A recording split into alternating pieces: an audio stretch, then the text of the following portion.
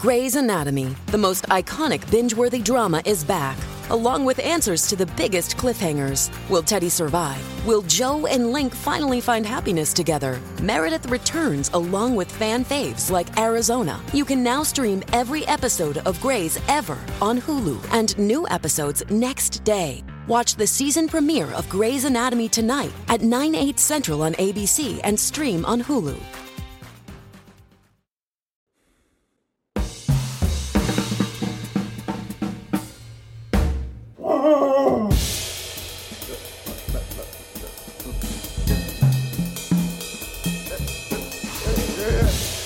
Ladies and gentlemen, can I please have your attention? Can you dig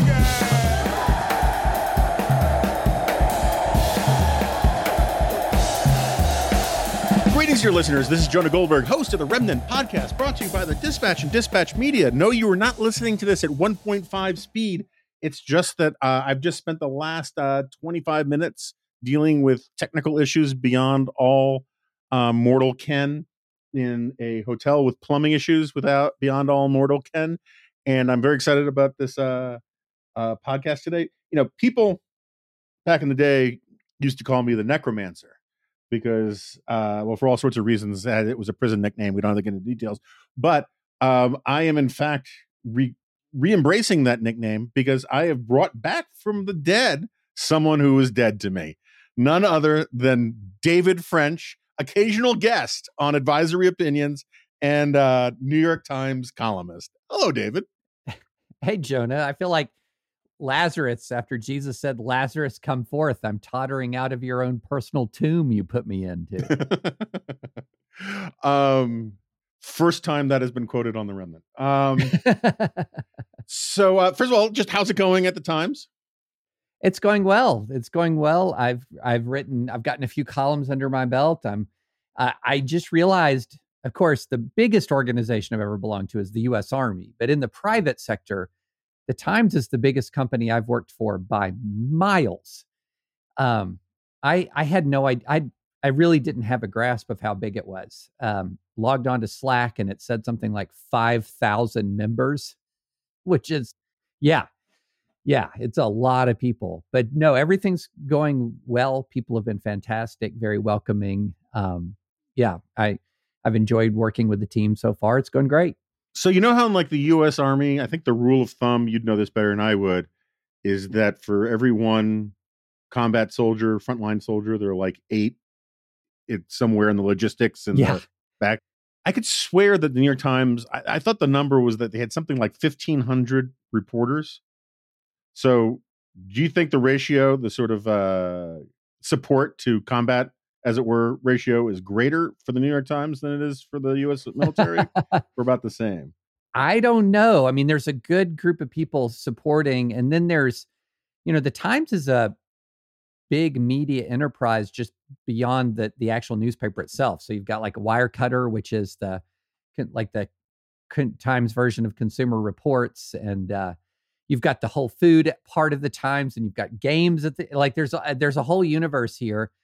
And the kind of the fun thing is you all go through the same orientation. Everybody goes through the same orientation. And so you kind of see the different variety of people in the different parts of the Times that are joining with you. And it's a news organization that's got a lot going on. I think you should learn as much as you can on the job over there. And, and then when my prediction comes true that you get canceled in about now 17 months and come crawling back to us, you should have stories to tell. What was the prediction for the total time? I think 18 months was my ballpark. So it's hard for your contrarian stuff to kick in where you start punching more leftward amidst all of this Fox stuff. So it may be it's more like 24 months for that part to die down. But I'm still fairly confident in my prediction. And maybe you'll bring some people with you too. It'll be great. Like whole refugees coming off a boat from the Times. So, oh man, that all sounds kind of painful, Jonah. Not for me. Right. True. Just to put not too fine a point on it, I am living in the mother of all "I told you so" moments. So like having another opportunity to say "I told you so" would be welcome indeed. Yeah, of course, I want what's best for you, even though you are in Yes, fact dead. of course. I know. I know that's your priority, and you are living an "I told you so" moment. I mean, you are like at the peak of your "I told you so" powers right now. Yeah. So I mean, as you know, I mean, well, I guess we should get. I have some law stuff I want to hold your feet to the fire on, but since we backed in this way, so I've actually, part of my deal when I went to CNN was that I was not going to become the professional Fox bashing guy. I had my say. Steve had his say. Move on. It's not to say that I refused to ever talk about Fox, but I was just sort of like, this is not my brand. Is to be like professional Fox basher. I didn't like the way Brian Stelter covered a lot of basically considered media criticism to be covering Fox News. And I just think that kind of obsession can drive people crazy. And I'm not obsessed with Fox, and I have a nuanced view on it. That said, when this latest Dominion stuff came out, and I got the all clear that I could reveal that I had been deposed by Dominion, someone at CNN asked me, "So what would be the general thrust of your take?" And I'll PGify it and just say something along the lines of, "I told you so, mother blankers." And that's sort of how I feel about this, because my whole criticism of Fox and the right for the last 7 years has been people are saying things they don't believe to be true to the point where they're convincing them that they're true. And so the remarkable thing about the releases from Dominion is that a lot of these people still didn't think they were true, even though I kind of thought they had convinced themselves. But like the fact that Hannity wasn't all in on it was actually kind of shocking to me. It's not an exoneration of him, but it was kind of shocking to me. So like, what is your overall? I mean, I read your New York Times take on it and all that. What was your initial reaction to all this stuff? Okay, so my initial reaction was viewing it through the lens of being a former litigator. And through that lens was, holy smokes, this never happens. So, and this is what I mean by, normally when you file a case, if you're doing your job well, you file a case that already contains evidence that you believe can get you to trial, and that if you can present that evidence well to a jury, can win at trial. So you want to have your ducks in a row when you file the case. It's a bad idea to say, well, I know many things, but for me to really win, I have to kind of hope that when I actually get discovery, I'll get the evidence that I need. Because what you really do is you're wanting to say, I have the evidence right now. And then if discovery gives me more evidence, great.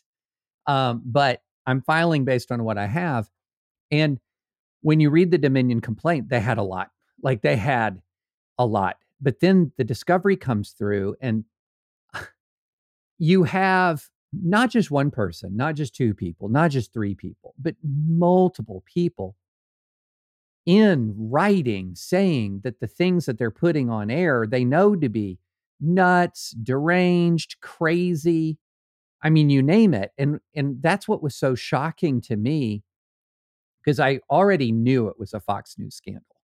But then through my litigation life, looking at it and saying, wait a minute, to use a term from the movie A Few Good Men, it's person after person after person admitting they ordered the code red, one after the other.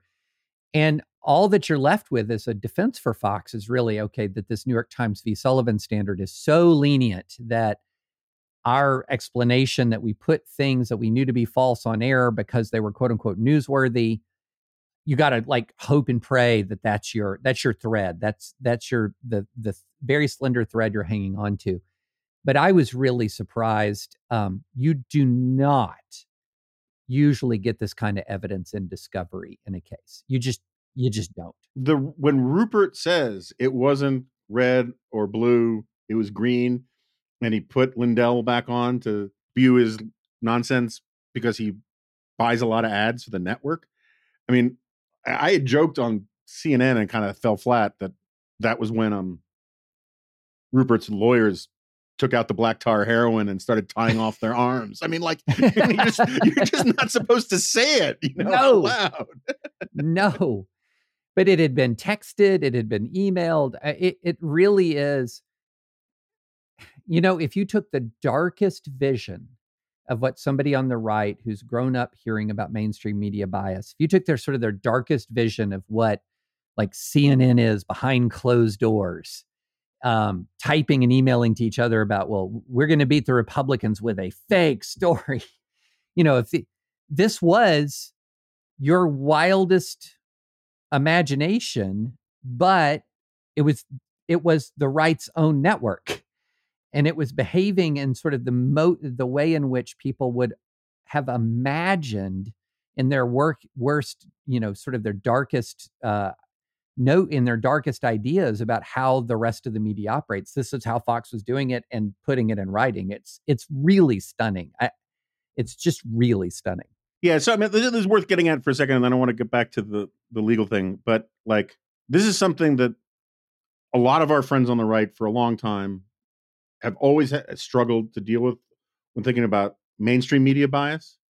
Is the sociology of it has a lot more to do with groupthink than with deliberate villainy, right? And so, like, I am sure that Dan Rather and his team thought they had the MemoGate thing nailed, right? Or at least they thought it was good enough for air, to be sure. It wasn't like they thought they were doing something duplicitous or dishonest.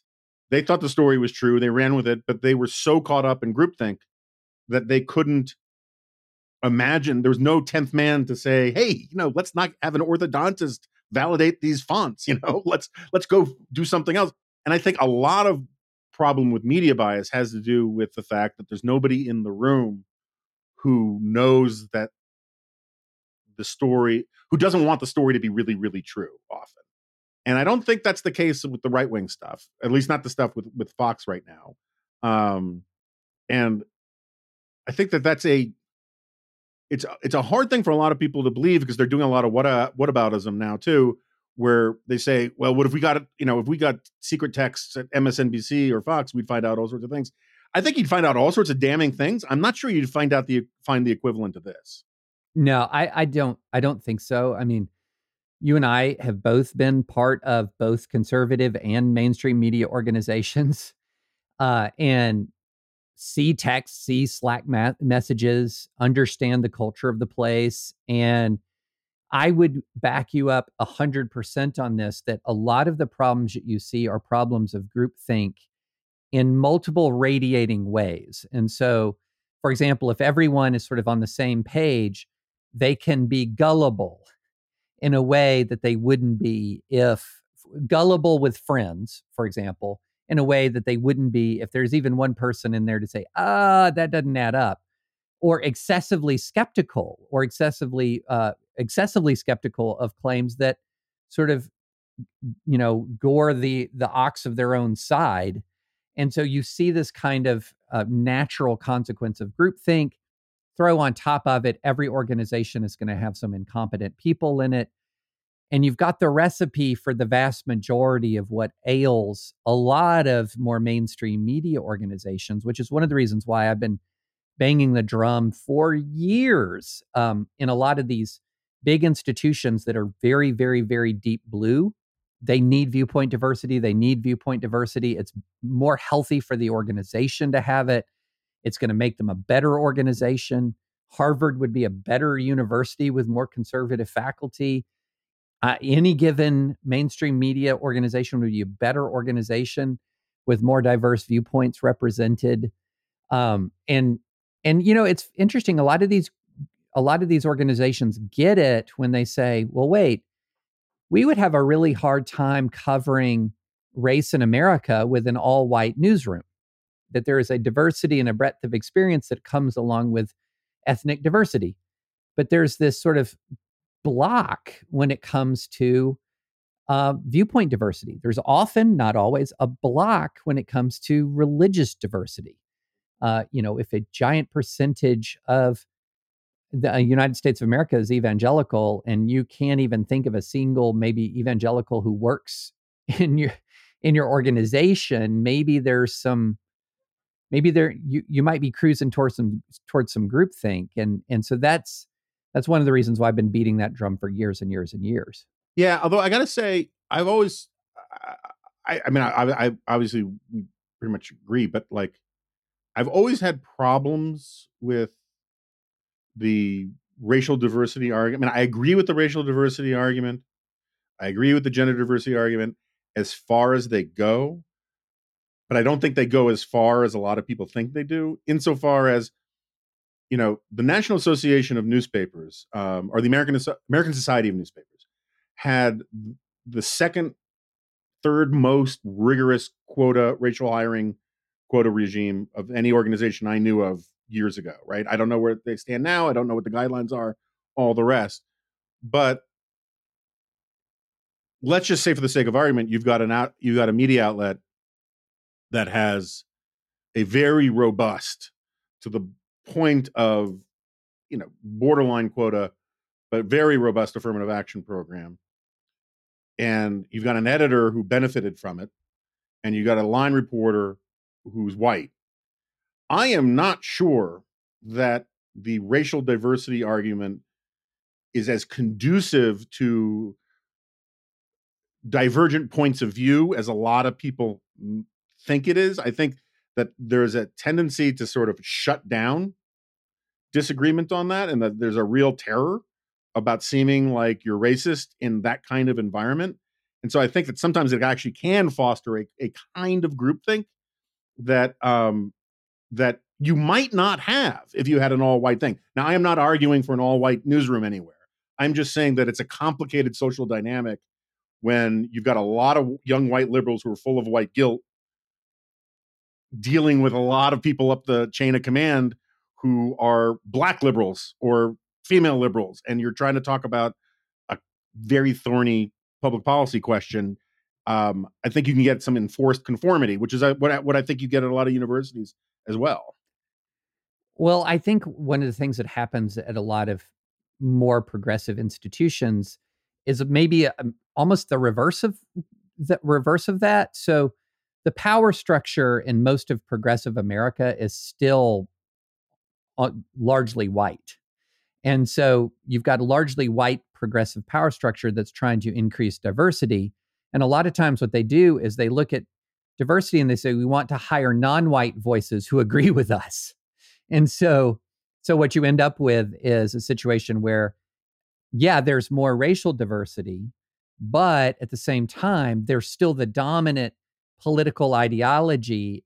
There's still conformity with the dominant political ideology, and they're going to mainly want to hear from Black voices or from Hispanic voices who confirm their pre-existing ideological biases. But I note that I think that's getting harder and harder because, one of the really interesting realities of the current moment is that, and this is super well documented, the white progressives in the Democratic coalition are far more progressive than the non-white members of the Democratic coalition. So if you're going to look at the Democratic Party as a coalition, the non-white community in the Democratic coalition is by and large more moderate, even sometimes leaning conservative, than the white progressive part of the Democratic coalition. And that has created, there are culture clashes as a result. So, for example, I've written about this as well. There's a pretty big God gap in the Democratic coalition where your Black Democrats are as church-going as white evangelicals. And the least church-going cohort in the coalition are white progressives, tend to be far, far, far more secular. And so I do think that there's this interesting tension that is emerging on the broader left between a white progressive power structure that is still disproportionately in charge and the large number of non-white members of the coalition who tend to be, in the aggregate, not any given individual, but in the aggregate, more religious and more moderate. Yeah, I mean, we've talked about this back when you were at a superior news organization quite a bit. And the voters who won the nomination for Biden. You know, the middle-aged African-American women in South Carolina are way to the right of like your typical MSNBC, you know, associate producer or whatever. Which is not to say they're right wing, but like, you know, like they go to church. They want cops to do their jobs well, but like they still want there to be cops, you know. All right, but let's get back to it, because I even as much as I have fun predicting your cancellation in the New York Times, talking about racial quotas in newsrooms and whatnot, I am not trying to hasten the timeline for this. You need to get a little more seasoned over there, and I don't want to get you in trouble.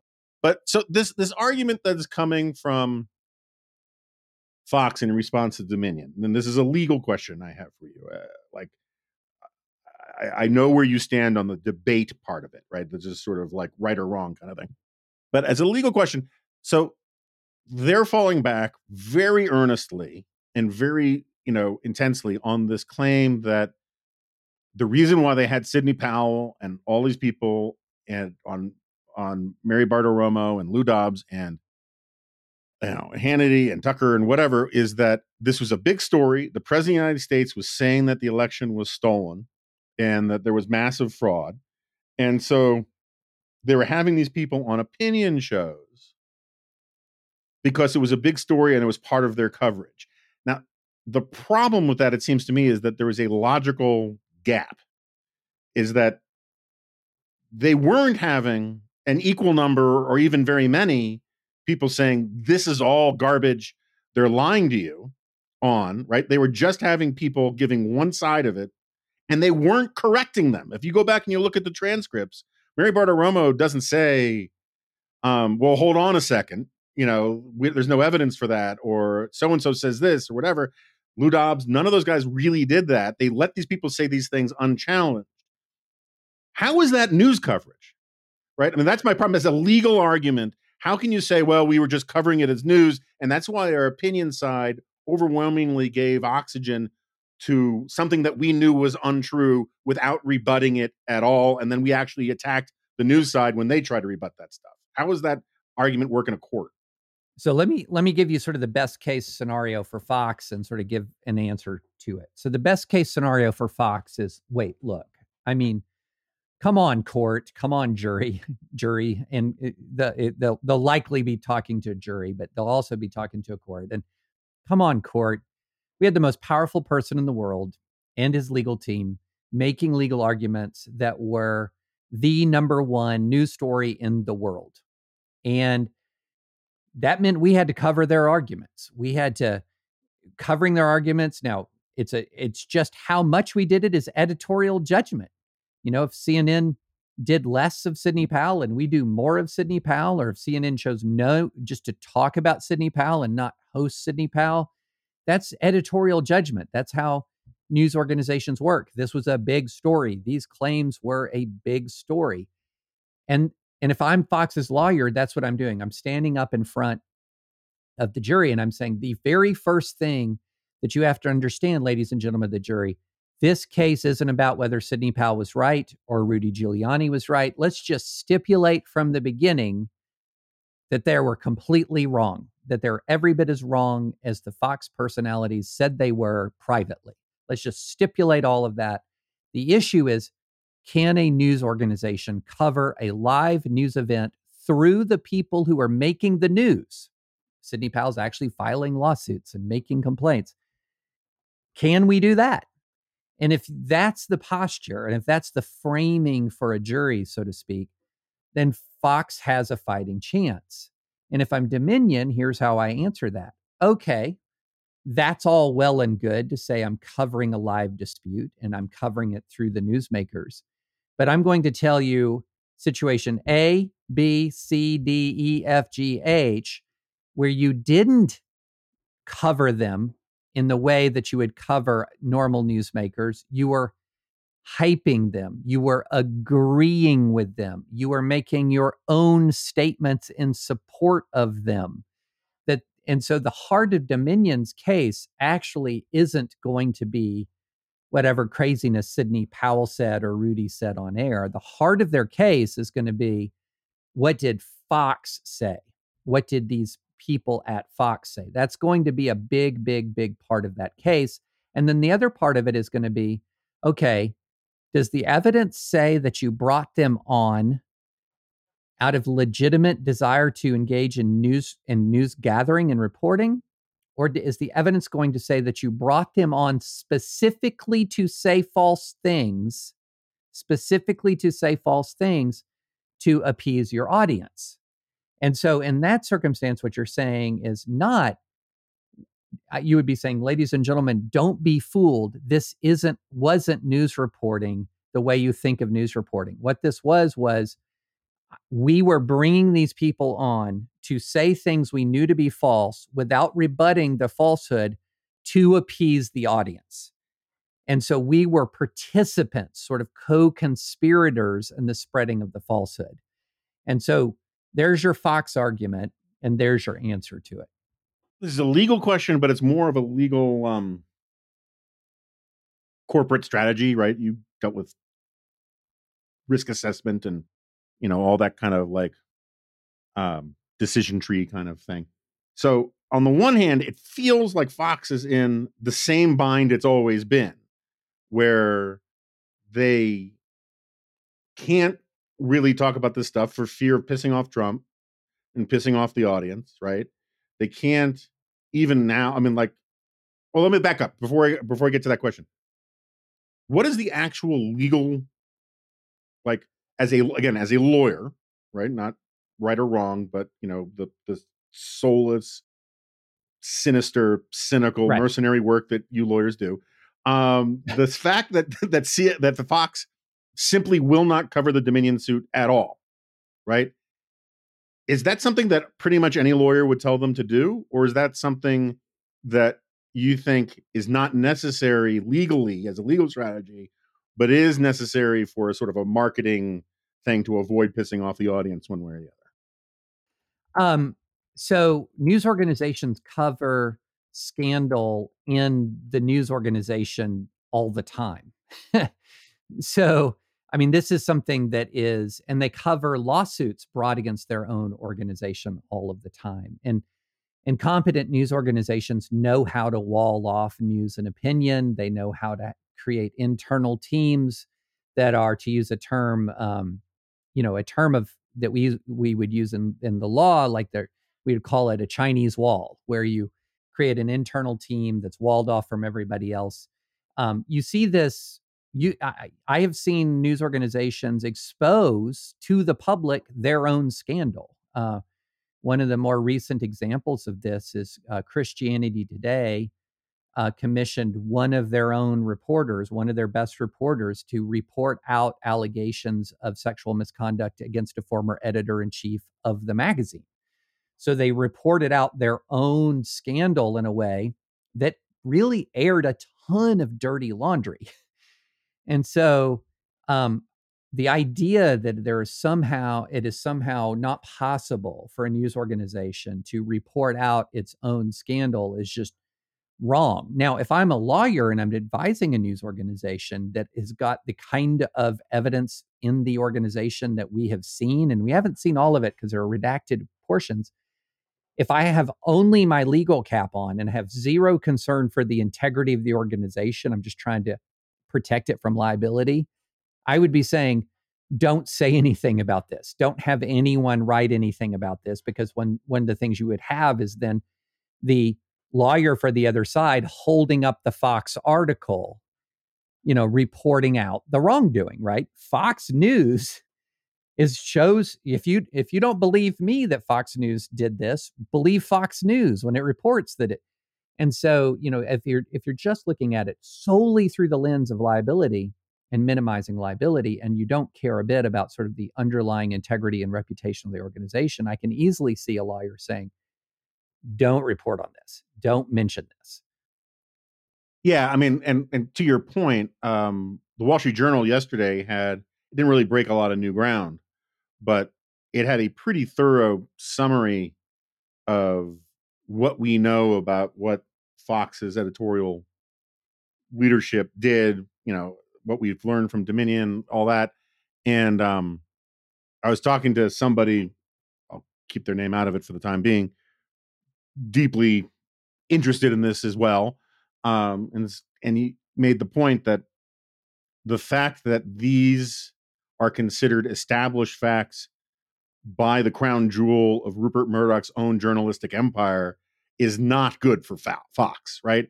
There wasn't anything in there that disputed the narrative as told to by the Washington Post or the New York Times. Now, admittedly, Wall Street Journal is not Fox News, but like for a jury, that's the sort of the next best thing is to say, well, look, Rupert's own, Wall Street Journal agrees with, our interpretation of this on the facts, at least.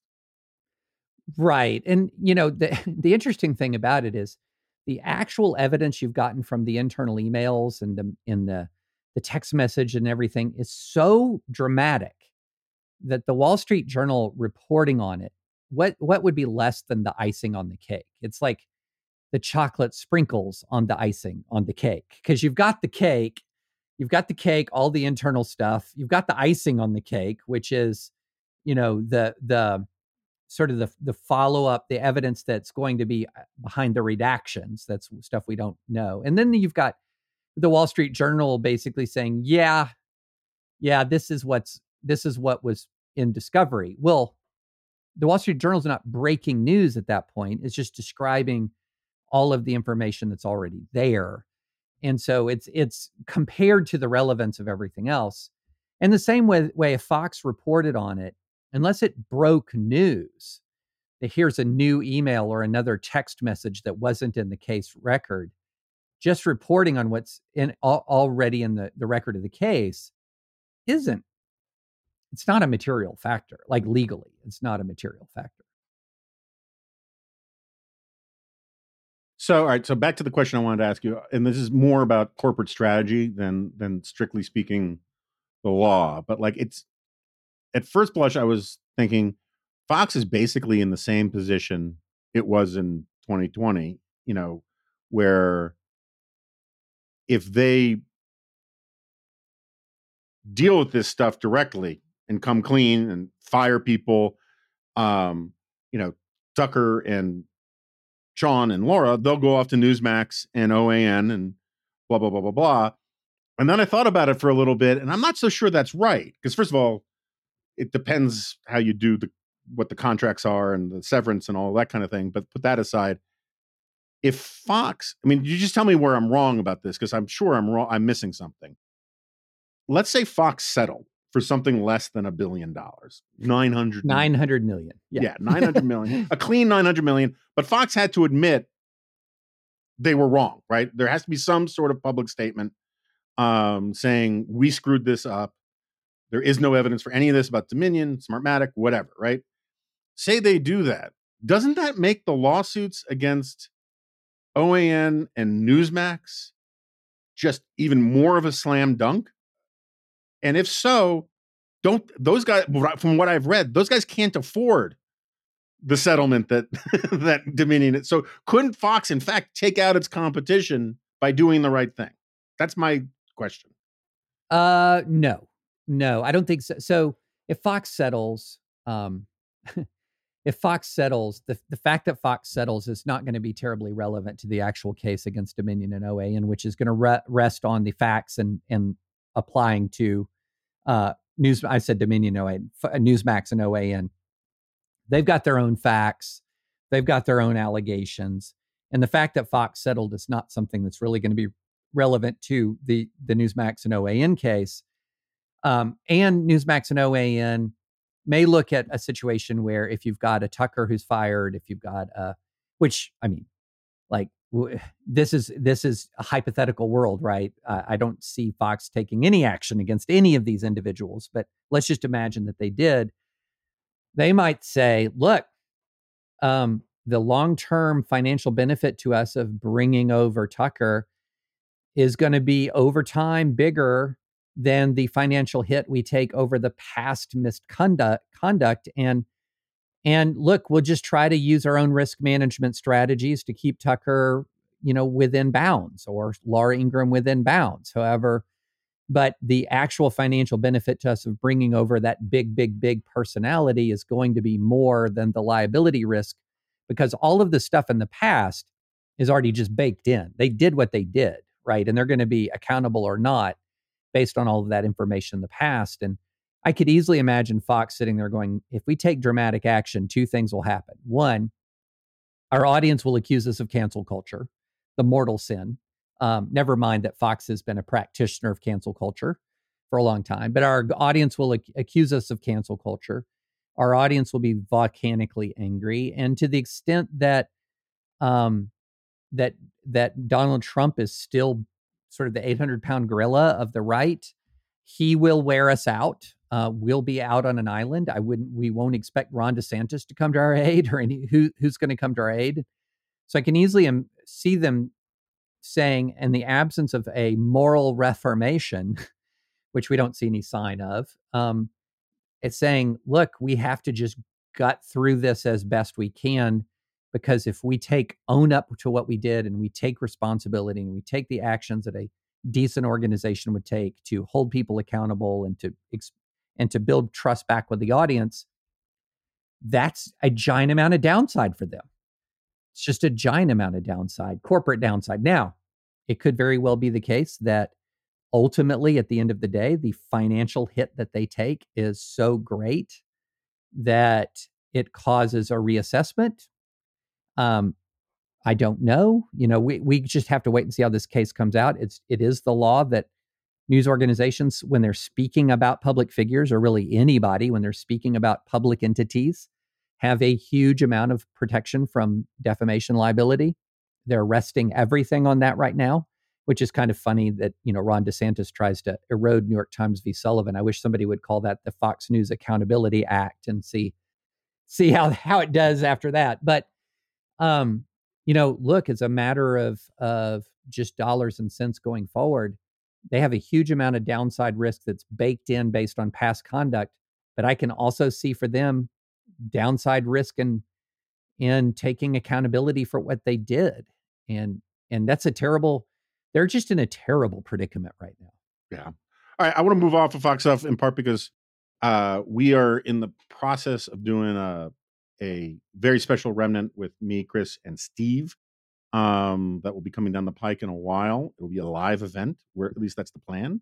So, and I don't want to I also just don't want to just dwell on this too much longer, but because I want to get to something else. So I've been thinking about this ever since you said something on that podcast you occasionally are a guest on, Advisory Opinions.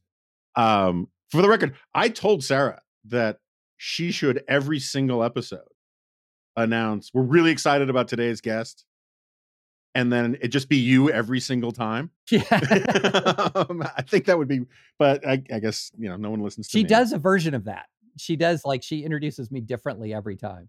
But and for listeners who don't understand, part of David's deal with the New York Times is he couldn't host a podcast, a non-New York Times podcast. And so he is officially a guest now on Advisory Opinions. But anyway, you said something which a lot of other people have said, and a lot of lawyers said, and I've talked to other lawyers about it, and they all basically agree to one extent or another. So I'm not signaling you out, right? I'm signaling out the United States of America for being in a screwed up situation. When you were talking about the student loan case, right?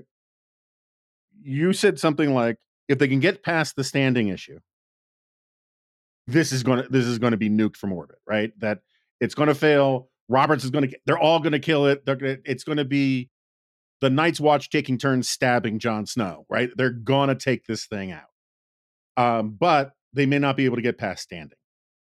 And what I mean by that, which you'll explain in better terms in a second, is that the way this thing was done is that the way Biden's thing was done, it's hard to make an argument that someone has skin in the game enough that they have standing in court to sue. Now, we don't have to get deep in the weeds of the specifics of the student loan stuff, which you guys have covered really, really well. There is something really messed up about our constitutional order that you can have widespread agreement that a lawless and let's just say for the sake of argument, lawless and unconstitutional act by a president of the United States, that if you design it in a way that you can't figure out how someone can sue, there's no stopping it, and the Supreme Court just has to allow it, right? Standing is not a constitutional doctrine. It is simply like a judicial, common law, rule of thumb, precedential thing to manage workflow. I know part of your answer is going to be, well, part of the problem is that Congress could fix this really easily by just saying you can't steal our prerogatives, but they're not going to do that. So isn't this actually a kind of a dangerous precedent that presidents going forward, if this thing stands up, can just simply rummage through old drawers looking for old laws, find some weird phrase, and craft an executive order to the tune of billions of dollars, whether it's about a wall with Mexico or whatever. And so long as no one can find standing to sue, there's just zero that can be done about it? Yes, it's dangerous, and I don't know a way around it within the system. And I'll explain what I mean, because the bottom line, the traditional rule of standing is that if I'm going to go to court, I have to demonstrate that I, either me or the organization that I'm a part of, has suffered an actual harm as a result of the legal of the action that I claim is illegal. So it's what the phrase will be: concrete, particularized injury. It's not that I'm just claiming this is illegal and I want somebody to stop the thing that is illegal. It is I have been harmed. And so why do you have that rule? Well, one is just a matter of sort of judicial economy. I can't even imagine a system where you would have any person is capable of saying that any given action is unlawful, and they can walk into court, have a judge hear it, issue an order, stop the action, whatever that action might be, regardless of whether it harmed me or not. That is that's a recipe for chaos. It's especially a recipe for chaos in a continental-sized,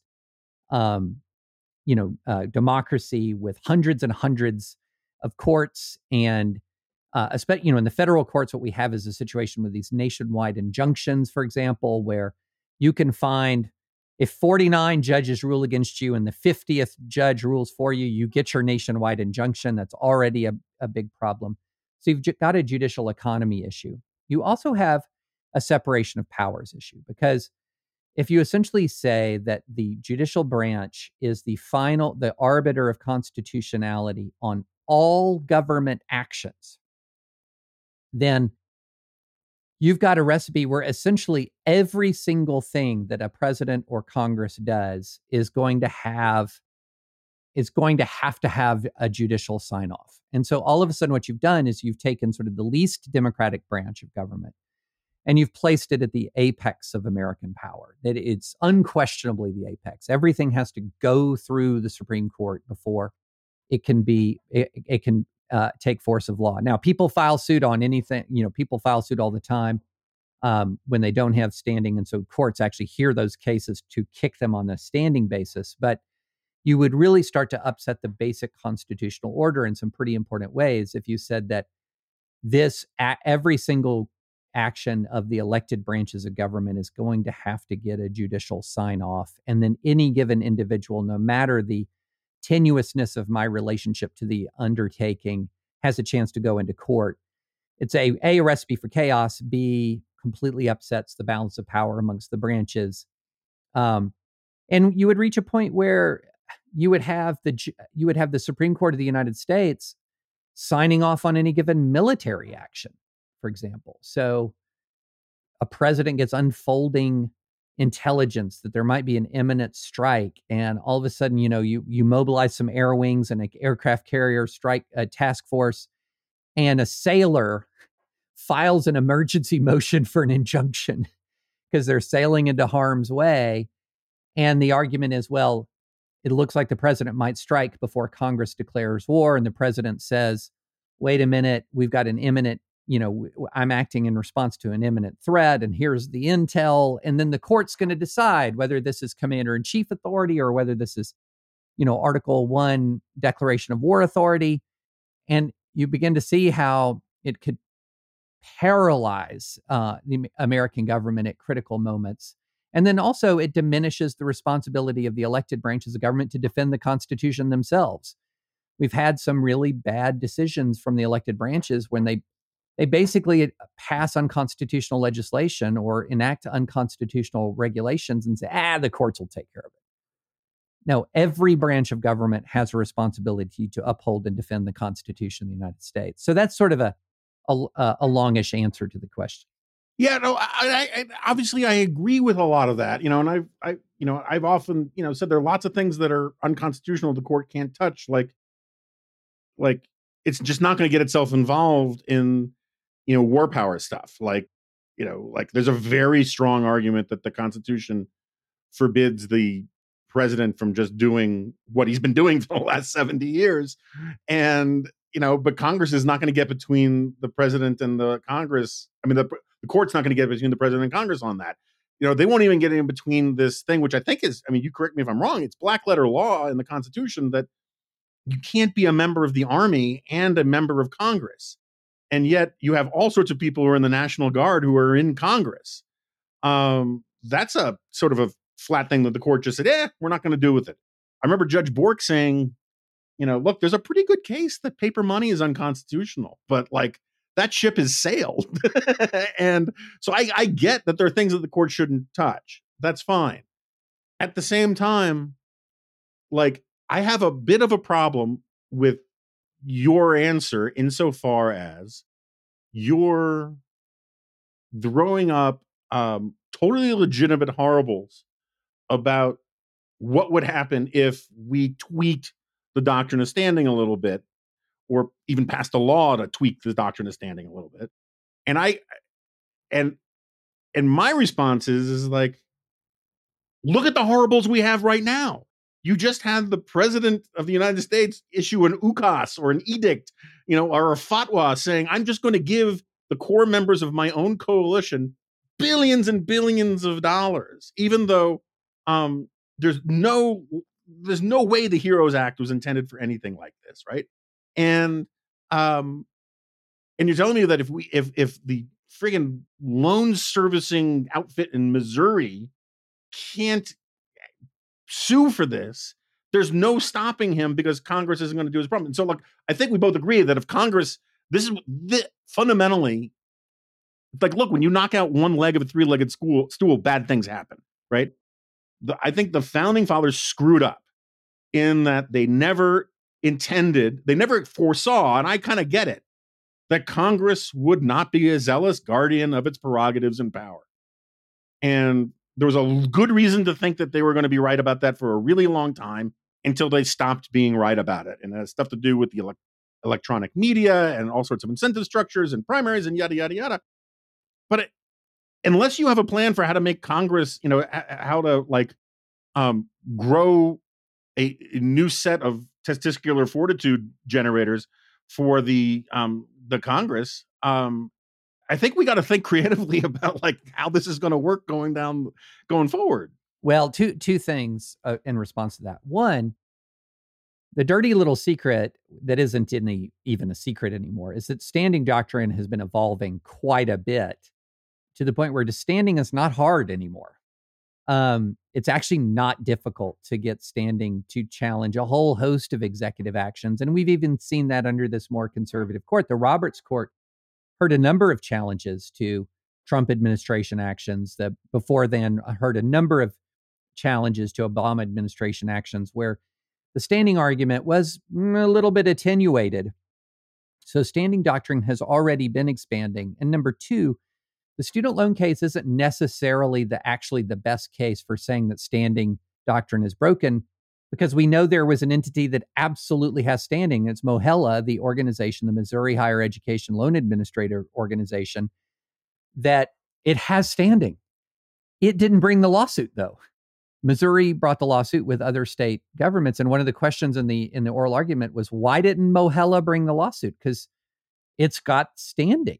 And the answer was, well, Missouri politics. That's not a good answer. So the student loan case is sort of we know there's an entity that has standing. It just didn't sue.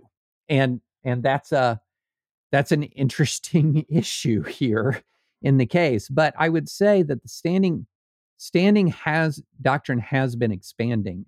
There have been a number of cases that have been heard just in the last 5 to 6 years that if you were talking to law school age David, I would say, I don't know that you're going to have standing for that case. And so, their standing doctrine is expanding and I think in some healthy ways, but I think if you disconnect access to courts from concrete and particularized injury, you're upsetting even more than it's already upset the balance of power between the branches of government. Yeah, I'm very sympathetic to that. And like one of the things that people need to remember, which you've talked about, is like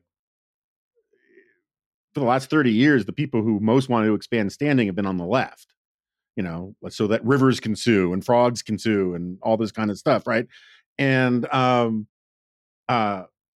it's interesting. A lawyer friend of mine pointed this out that for understandable reasons, somewhat because of Dobbs, but like the standing thing, getting around the standing stuff is why that Texas law was written the way it was about abortion, right? And it's sort of the opposite, of what all this stuff is, and it's just kind of weird that it hasn't been more of a part of the conversation a little bit. I'm with you. It just seems to me that as we move forward, we're going to have a lot more DACAs and a lot more of these student loan things that are designed as a way, because if this has been a complaint of mine for a long time. I've written 7,500 to 10 million columns about this. If you listen to the Democrat primaries, and it's happening on the Republican side now too, but it's much worse on the Democratic side. They say the first thing, day one, I'm going to do X, Y, and Z. Elizabeth Warren says day one, when I'm elected president, I'm going to, seize the means of production and ban guns and all this kind of stuff. And none of these things are constitutional. None of these things are possible day one with an executive order. But if this practice gets worse and worse and worse, you can kind of finagle it. And the utter abdication of the mainstream media in this, where every news story about this is about why this means a lot to people with student debt, not whether it's legal or illegal, to me is a sign of the corruption of populism and that people are in the mainstream media are utterly blind to in their own side. They just have this amazing blind spot that if the beneficiaries are beneficiaries that they like, that they think are deserving, it's all about emotion, bending the law. And if Trump came at this, if President Trump, as I put it in the column recently, said we're going to abolish tax deductions for luxury second homes to pay for the wall, everyone would understand how outrageous that is and lawless that is. But because it's going towards, young, struggling people with student loans, concern about it being against the law or unconstitutional is utterly absent from vast swaths of the conversation in the mainstream media on this stuff. Well, this is a persistent problem in coverage of legal issues generally. So, and I've noticed it my entire career when you're talking about civil liberties in particular. So if you're talking about religious freedom or free speech or due process and all of this, the way a lot of this tends to be covered is who is the good guy and who is the bad guy, and I want the bad guy to lose. I don't care how you get A to B, but the bad guy should lose. And here's a perfect example. When Hobby Lobby refused the contraceptive coverage it was four contraceptives that Hobby Lobby argued were also abortifacients. A lot of the world got furious at Hobby Lobby. Look at this intolerant company not wanting to give these 4 contraceptives. Now, they did give a bunch of other, covered a bunch of other contraceptives. They're not covering the whole suite of contraceptives. They need to lose because I'm in favor of companies covering contraceptives. That's kind of the way these kinds of coverage or the attitudes towards cases goes. Well, Hobby Lobby wins. Everyone's like, look at that win for the hard right. But that's not the way liberty works. So fast forward a few years, and there's a group of left-leaning religious folks who are arrested because they are trespassing on federal land where they're not supposed to be, to provide food and water for illegal immigrants who are crossing the border in like the Arizona wilderness, right? And they're arrested. They're facing criminal charges for this trespass on federal lands. And they said, wait a minute, we have a religious liberty right. This burdens our religious liberty, which is asking us to care for the stranger, to care for people who are facing privation and starvation and hunger and all of what these immigrants are facing. And the Religious Freedom Restoration Act protects our ability to exercise our faith in this way against this federal law criminalizing our activity. And they won. They won in federal court. The court dismissed their charges against them. And what was one of the cases that they cited? Hobby Lobby. This awful, terrible, evil case where the, intolerant right, religious right was, you saw a lot of the opinions about that. But what happens when one person wins when one person's civil liberties are vindicated, that vindicates your own civil liberties. The expansion of liberty of your political opponents is also the expansion of liberty for you. This is how legal precedents work. And so it's gotten me, I'm very, in fact, Jonah, this is honestly one of the reasons why I got into writing and journalism to begin with, is I was a lawyer litigating very controversial cases. And I got super frustrated with the way the media covered my own cases. So I started writing and submitting op-eds all over the place. When I'd file a case, I'd submit an op-ed because I didn't have confidence in the coverage. And this is a big, big problem in legal coverage. And it's a problem that's kind of universal. We have, not to really touch hot button issues, but let's touch hot button issues. We have these really huge fights right now between blue states and red states about parents and trans kids. And both blue and red states in different ways are undermining parental authority when it comes to trans kids.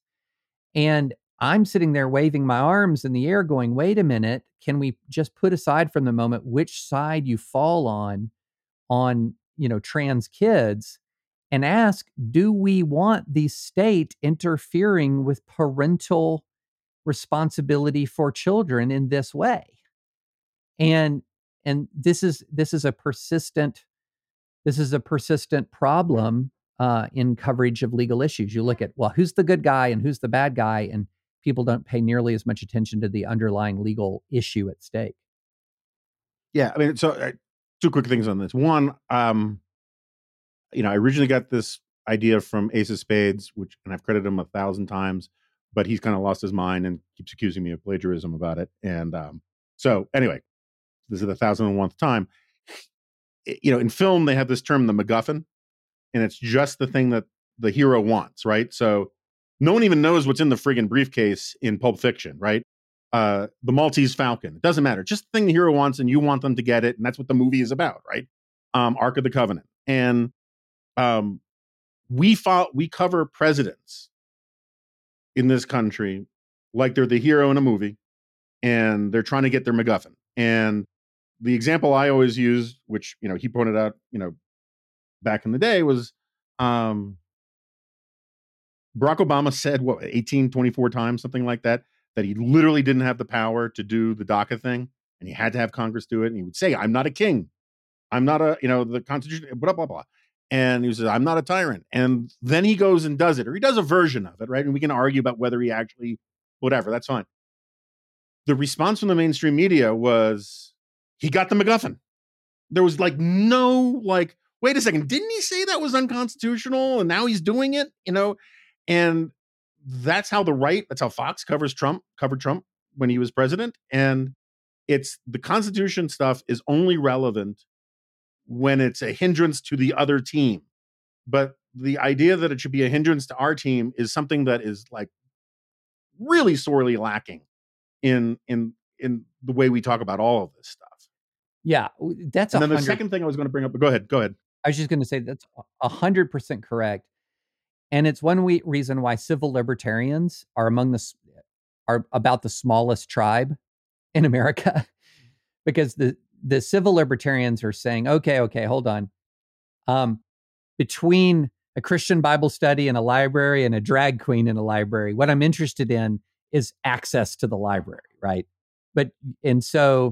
Or between, if you're supporting due process, whether it's somebody who's accused of a crime in urban Chicago or somebody who's accused of sexual assault in a university, everyone should get due process. But different people on different partisan sides often have dramatically different views of free speech or of due process, depending on who's speaking or who's accused. But the advantage that a civil libertarian has is even if we're a tiny sliver, in any given case, we've always got a bunch of allies. And so they're just not going to be the same allies every time. You reminded me with the second point I want to bring up. I want to push back a little bit on the drag queen thing. And stipulated, you've been treated wildly unfairly by a bunch of people who've quoted you out of context and on the drag queen story hour stuff. And you were right and Sohrab was wrong on the Frenchism garbage and all that kind of stuff. That's not what I'm trying to get into. That said, it seems to me like I was having this argument with a very good friend of mine, very libertarian friend of mine, recently. And he was making a case that I generally agree with, which is that the anti-trans stuff, that both the trans stuff and the anti-trans stuff is kind of social contagion, moral panic, overreaction, both sides. And I think that's actually largely true. I think that the idea that we've suddenly got, millions of people who say that they are non-binary is purely, I'm not saying that there aren't any non-binary people. I'm saying that you can't have 1,000-fold increase in the number without ascribing somewhat to a social contagion fad. I'm not trying to be disrespectful to the people who sincerely believe it, but I just believe that to be true, and I haven't seen any arguments to persuade me otherwise.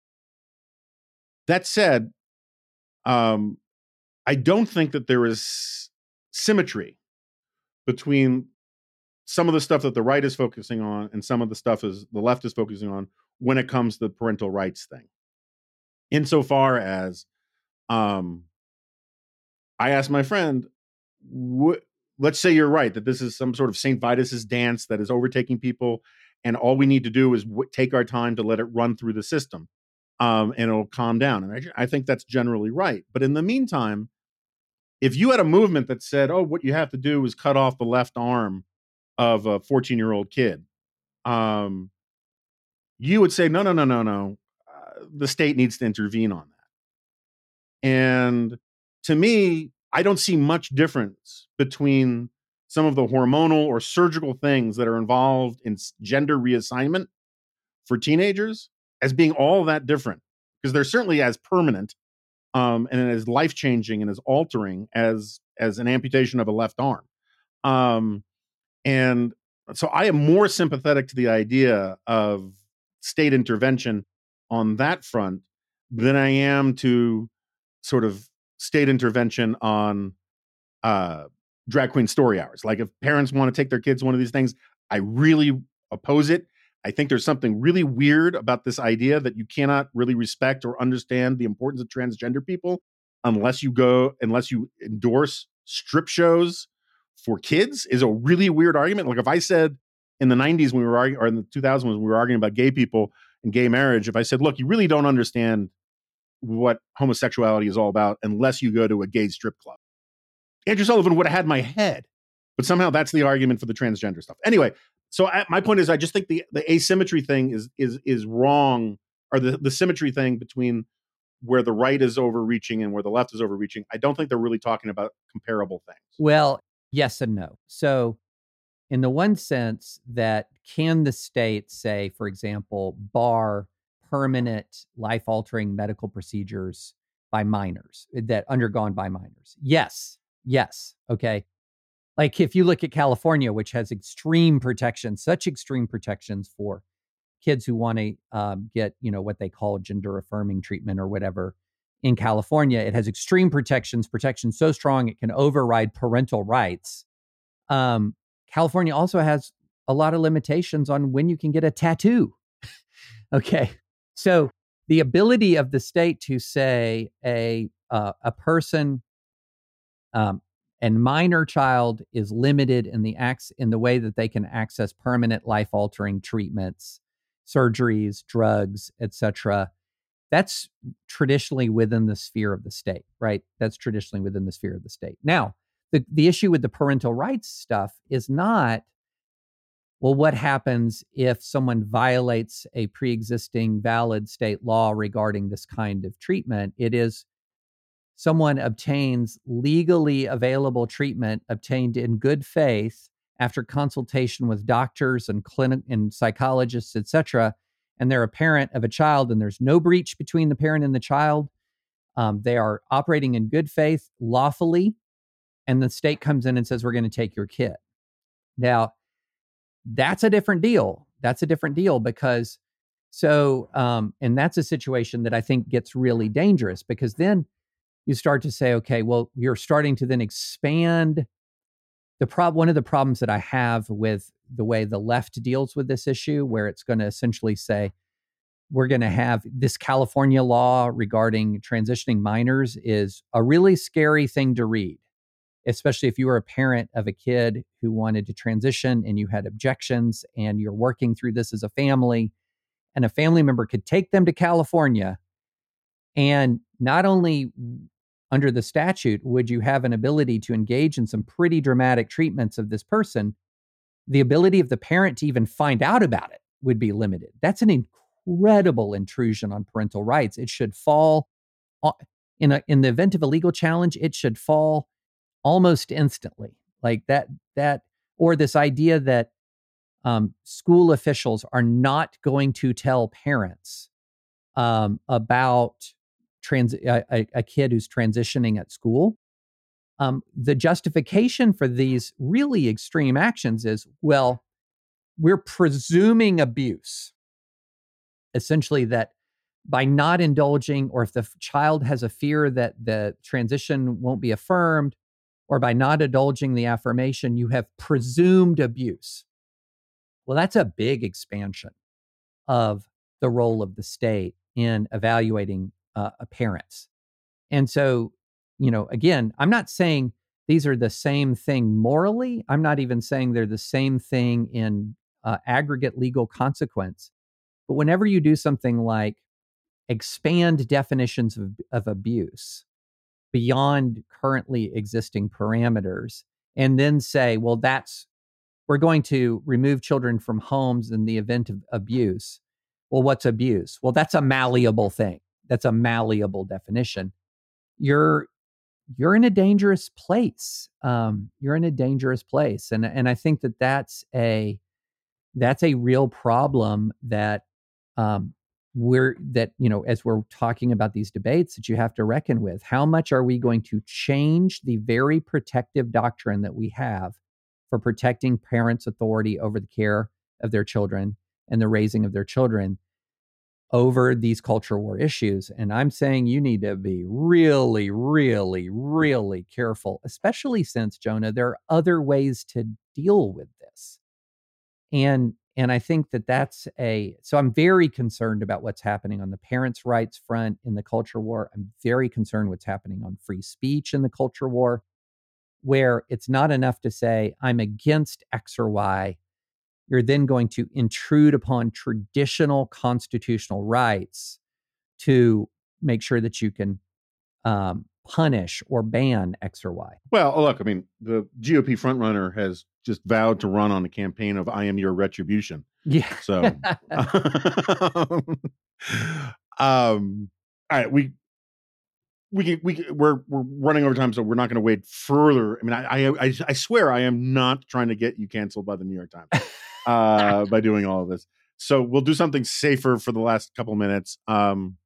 We can talk about anything. Well, I was going to talk about Ukraine, like very quickly. How are you feeling about Ukraine? Yeah, boy, that's a really good question. My basic concern with Ukraine is that Ukraine's defense depends on two things.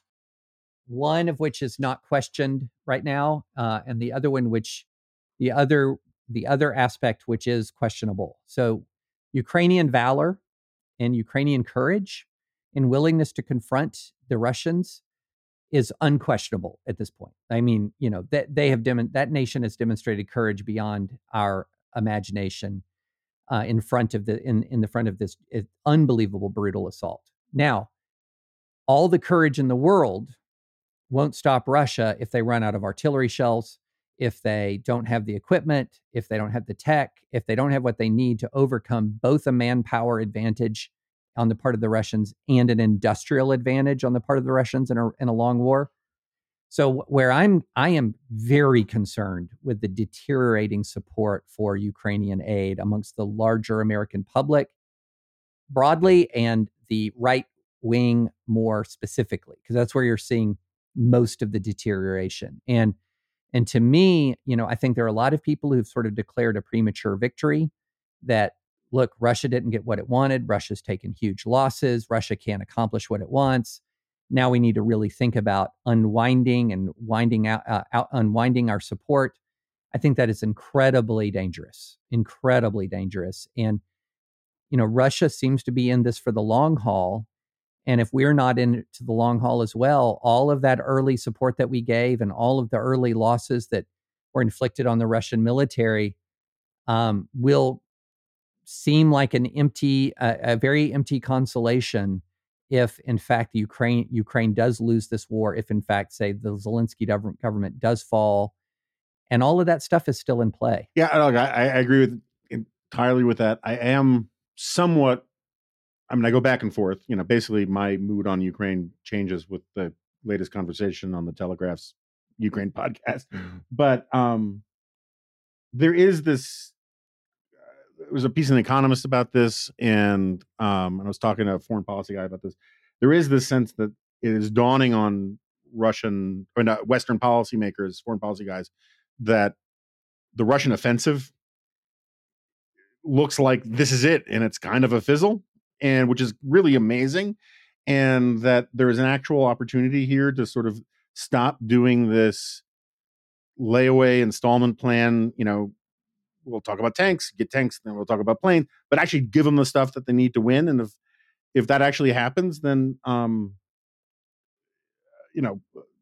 mood goes up about it. But do you have an operational theory about on the sort of populist right about why this? I have a policy we should not be talking about Candace Owens, right? But like Candace Owens has this, why she wants to punch Zelensky. Yeah, she says this thing about she wants to punch Zelensky in the face, and then she quotes him out of context to make it sound like he's demanding America send troops, which is not what he said. We did a fact check about it. It's just a lie. She had to know it was a lie, or at least somebody on her staff had to know it was a lie, And but like, what is your theory about why this is the hill they want to die on? And to the point, Candace Owens is dishonest because she's dishonest, but there are a lot of people who you wouldn't think necessarily would be dishonest, who just have decided that, this is not our fight. It is not in our interest. Putin's a good guy. Do you have a theory about it? I have a multifaceted theory about it. So a lot of this is rooted in what you might want to call the MAGA extended universe story and theory of the world. And so part of the MAGA extended universe story and theory of the world, the story part of it really puts Ukraine in a villain posture. That Ukraine is a corrupt country, that Ukraine was, for example, through Burisma, paying off the Biden family. There's even, and I don't know if you remember this from the wilder days of the 2019 impeachment, but, part of what Trump was trying to secure from Zelensky wasn't just the investigation of Hunter Biden, but this mythical server that allegedly existed in Ukraine that was going to blow open, various conspiracy theories about Russiagate. So you had the Russia, controversy. So you have a kind of story about Ukraine where Ukraine is in a villain posture and part of the MAGA extended universe. That's one part of it. Then you have another part of what you might call the Christian nationalist or nationalist conservative extended universe that sort of has said, and this is where you're going to see some rhetoric from, folks like Rod Dreher and others, where Vladimir Putin correctly diagnosed the weakness of the woke West, and that Vladimir Putin had become, over time, a kind of masculine, muscular defender of Christian civilization. And in this clash between Ukraine and Russia was like a proxy between the clash between a more muscular, explicitly Christian vision of civilization and the woke Western vision of civilization. Not that Ukraine is a super woke country, but it was definitely leaning towards the EU. And so part of this, there's a theory of the case that Vladimir Putin actually was a person who demonstrated the strength the West lacked. And Jonah, I'm sure you saw things like Ted Cruz tweeting a contrast between a Russian military recruitment ad, this is before the war, and a U.S. cartoon from TikTok. Now, I'm not going to defend the U.S. recruiting cartoon from TikTok. It was super cringe, but that's hardly representative of all of our recruiting for the military. But it was really showing that, look, this is what strength looks like versus this is what weakness looks like.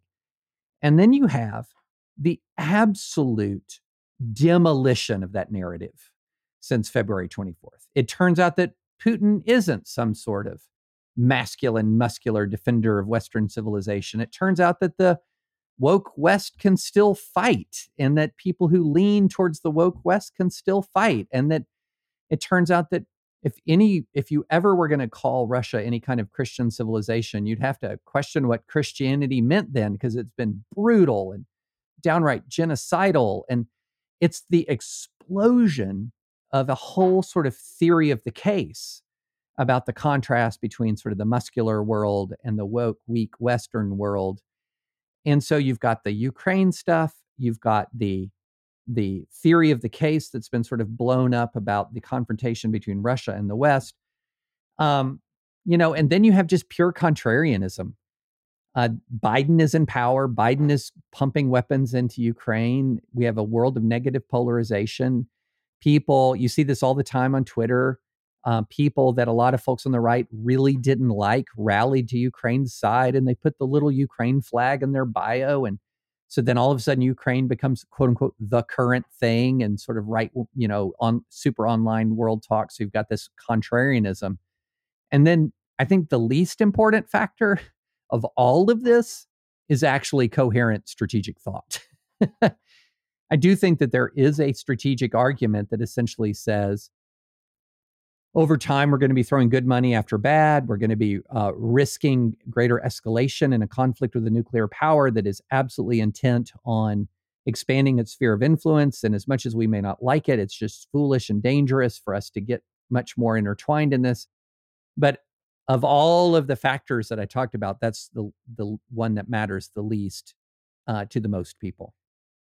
Yeah, so let's take the most serious one of them in the time we got left, which is this: don't provoke. It's a distraction. Don't provoke them. Blah blah blah blah. Provoking is bad. Blah blah blah blah blah. I get some of those arguments. I don't think that they are superficially dismissible. I think that they're, but there is this weird contrast, which has not gotten enough attention, I think, which is that if you take all of the arguments about provoking Russia, right, and you just then listen to what the very same people say about what we should do about China, it's the exact opposite argument, right? I mean, it's like, we should do all this stuff to provoke China. We should shoot down their balloons. We should kick all the Chinese out of our universities. We should do all of these things to say that we are in a civilizational war with these people and blah, blah, blah. And look, I agree with a lot of stuff about like confronting China. Don't get me wrong, but like, you can't have this don't poke the bear thing about Russia and then go 10 times more hawkish about China, which is a more formidable foe than Russia is. Yeah, don't poke the bear, but poke the hell out of the dragon is a weird formulation. Yeah. And no, you're absolutely right. And then the other answer, though, that they would give is they might say, okay, but China's far more dangerous. We should refocus on China. All of the resources we're pouring into stopping Russia are waste of time. So that's an argument where they might say, look, this is just risk analysis. Russia's proven to be a lot less dangerous than we thought, which is dubious considered they actually launched a massive aggressive war that is costing, lives now in the hundreds of thousands, according to best estimates. If you're looking at total combined casualties, that's pretty darn dangerous to me. But they're saying, look, we have to really reorient around China. And we're draining our coffers when it comes to Ukraine, which again, like just to put this in perspective, I think we've only spent about 5% of our defense budget, an amount of money equivalent to about 5% of our defense budget helping Ukraine. This is not something that's beyond our capacity in any way, shape, or form. But yeah, you're right. But a lot of those same people who are like, let's poke the dragon and don't poke the bear, also are part of the MAGA extended universe on some of the other issues that I talked about. Specifically like these critiques of the weak woke West and the broadcasting of the sort of the Russian strength and masculinity by contrast. And so there's just more going on with a lot of these folks than the raw, which one's more dangerous, Russia or China, and orient that way. All right, just very quickly, how are you feeling about The Last of Us? Have you caught up with it? I'm not caught up, not all the way. I mean, look, at some point, I'm trying to compare it to peak Walking Dead. And I'm going to put it, because peak Walking Dead was pretty darn good. Mm-hmm. Yeah, it was. I'm putting it at basically where I am as equivalent to peak Walking Dead. And I would probably feel better about it if I hadn't seen so much zombie fiction. Yeah. Over the last several years. There's just kind of only so much you can do with it, right? I think it's right there at the peak of the genre. But it is not sort of a life-changing entertainment. Yeah, the flashback episode, which was the one before the latest one, I thought was a big step backwards. And I've had this argument with people. But no, I think it's good. So but you saw the one with Ron Swanson, right? Yes. So Sarah and I were joking about this offline about how my comparison was like when I drive my dog to the vet, and like at the beginning, really excited about how we're going to the park and this is exciting and bouncing all over the car. And then the dog is like, wait a second, this isn't the way to the park. What's going on here? And when that episode started with like total prepper vindication of Ron Swanson and became this moving gay love story, I'm not saying that you have any problem with the gay love story, but the bait and switch I just thought it was kind of hilarious to think about, like, because I had that kind of reaction again. I thought it was a great episode, but it was like, wait a second, I want more of like Ron Swanson was right about being a prepper, and less about the true meaning of love or whatever. It's funny because if you're talking about like zombie fiction and dystopian, post-apocalyptic fiction more generally, a lot of it is so fundamentally conservative, and some really like the whole side of, hey, he was armed, and that was good, and he was prepared for the apocalypse. That was all of that, to use the sort of online lingo, codes right. And then people get really mad. I saw people on the right get really mad because there was a gay love story. And it reminded me of some of the arguments over Walking Dead, which I thought Walking Dead was like a multi-season advertisement for the Second Amendment. And a lot of these stories, you have a lot of stuff that's sort of very fundamentally conservative, as we've traditionally called conservative, with some other aspects to it. Instead of an opposite sex love story, it's a same sex love story, or you're going to have some sort of controversy over some sort of political point of view expressed maybe in one episode of Walking Dead. And I'm like looking at it saying, you can paint a battleship in rainbow colors, but it's still a battleship. And that's how I feel about a lot of this sort of dystopian fiction. Is it's really connecting with a lot of cultural conservatism, and that's how I feel about like kind of The Last of Us. Yeah, I mean, like, so Paul Cantor has written, was a literature professor at UVA. I think he's retired now.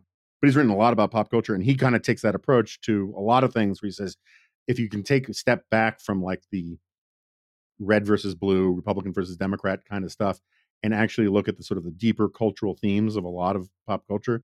There's a lot of American pop culture, even if it's loved by liberals, is very, very small c conservative. And I think that part of his thing about The Walking Dead, it was like, Americans are this pragmatic, can-do people who don't need, who don't rely on the state to do things and blah, blah, blah, blah, blah. And you can take or leave the analysis, but I think he's onto something in his approach. And this is why I've always argued that science fiction in a really fundamental way is conservative, small c conservative, is because it needs to hold human nature as a constant. And so the environment changes and it's fantastical future or fantastical past or whatever, and there's cool technology or there's dragons or whatever. But the way for the reader to relate to the actual characters is the appeal to the common human nature, which is unchanging. And I think that that's something that kind of gets lost in a lot of the epiphenomenal commentary about a lot of these things. Well, I mean, a great example of that is, so I don't know if you remember back in Avengers Endgame, there was all of this talk about how Disney was going excessively woke in Endgame because they wanted to appease feminists by having an all-female superhero charge against Thanos. So there's a scene where 4 or 5 of the female superheroes are together and they're going to show this is woman power. They're going to charge Thanos and all of this. And that's woke. The fundamental story here was connecting with this sort of armed defense of freedom and civilization that sort of like echoes and like the lone figure against Thanos's entire horde in the pivotal scene of the whole movie is Captain freaking America with his battered shield by himself, like he's Joshua Chamberlain on top of Little Round Top in 1863. And he's confronting, the last, Captain America is the last hope for the world. That's almost like American propaganda. So a lot of it is you kind of got to cut through a lot of the culture war fights. And when you look at what's sort of the deepest thing going on here, and a lot of science fiction, a lot of zombie fiction, a lot of, post-apocalyptic fiction is just overrun with small c conservatism. And on that note, David French, thanks so much for doing this. Yeah, this was fun. I'm glad am I dead to you again right after we finish? Probably for the sake of rhetoric, but and not in reality. Okay. Good. I mean, I'm going to be introducing you as the man who's dead to me for quite a while until you come back to the dispatch. But thanks again for doing this, and hope to do it again. Yeah, this was fun. Okay, so David has left the studio. I got to leave my hotel room and go do this fun meetup event for Dispatch members in Denver. We're going to try and do a lot more of these things going forward. So keep an eye out for it. I got to admit, I missed the invite to this whole thing. I've been very, very, very busy. But we put a notice out, I think, in the Morning Dispatch, and in a blink of an eye, we hit occupancy on this. So that's a good sign, and we want to do more of these things. If you want to sponsor one of these meetups someplace, drop us a line. You can send it to Ryan at thedispatch.com for Ryan Brown, or you can send it to Steve at thedispatch.com, or if you feel compelled to, you can send it to Jonah at thedispatch.com, but I'm going to forward it to Ryan or Steve. And I have more to say about all sorts of manner of things, but I think we covered a lot of ground today with David, and it was great. It was great to talk to him, and it was great to reanimate his dead flesh. And that's about it. So I'll see you next time. No, you won't. This is a podcast.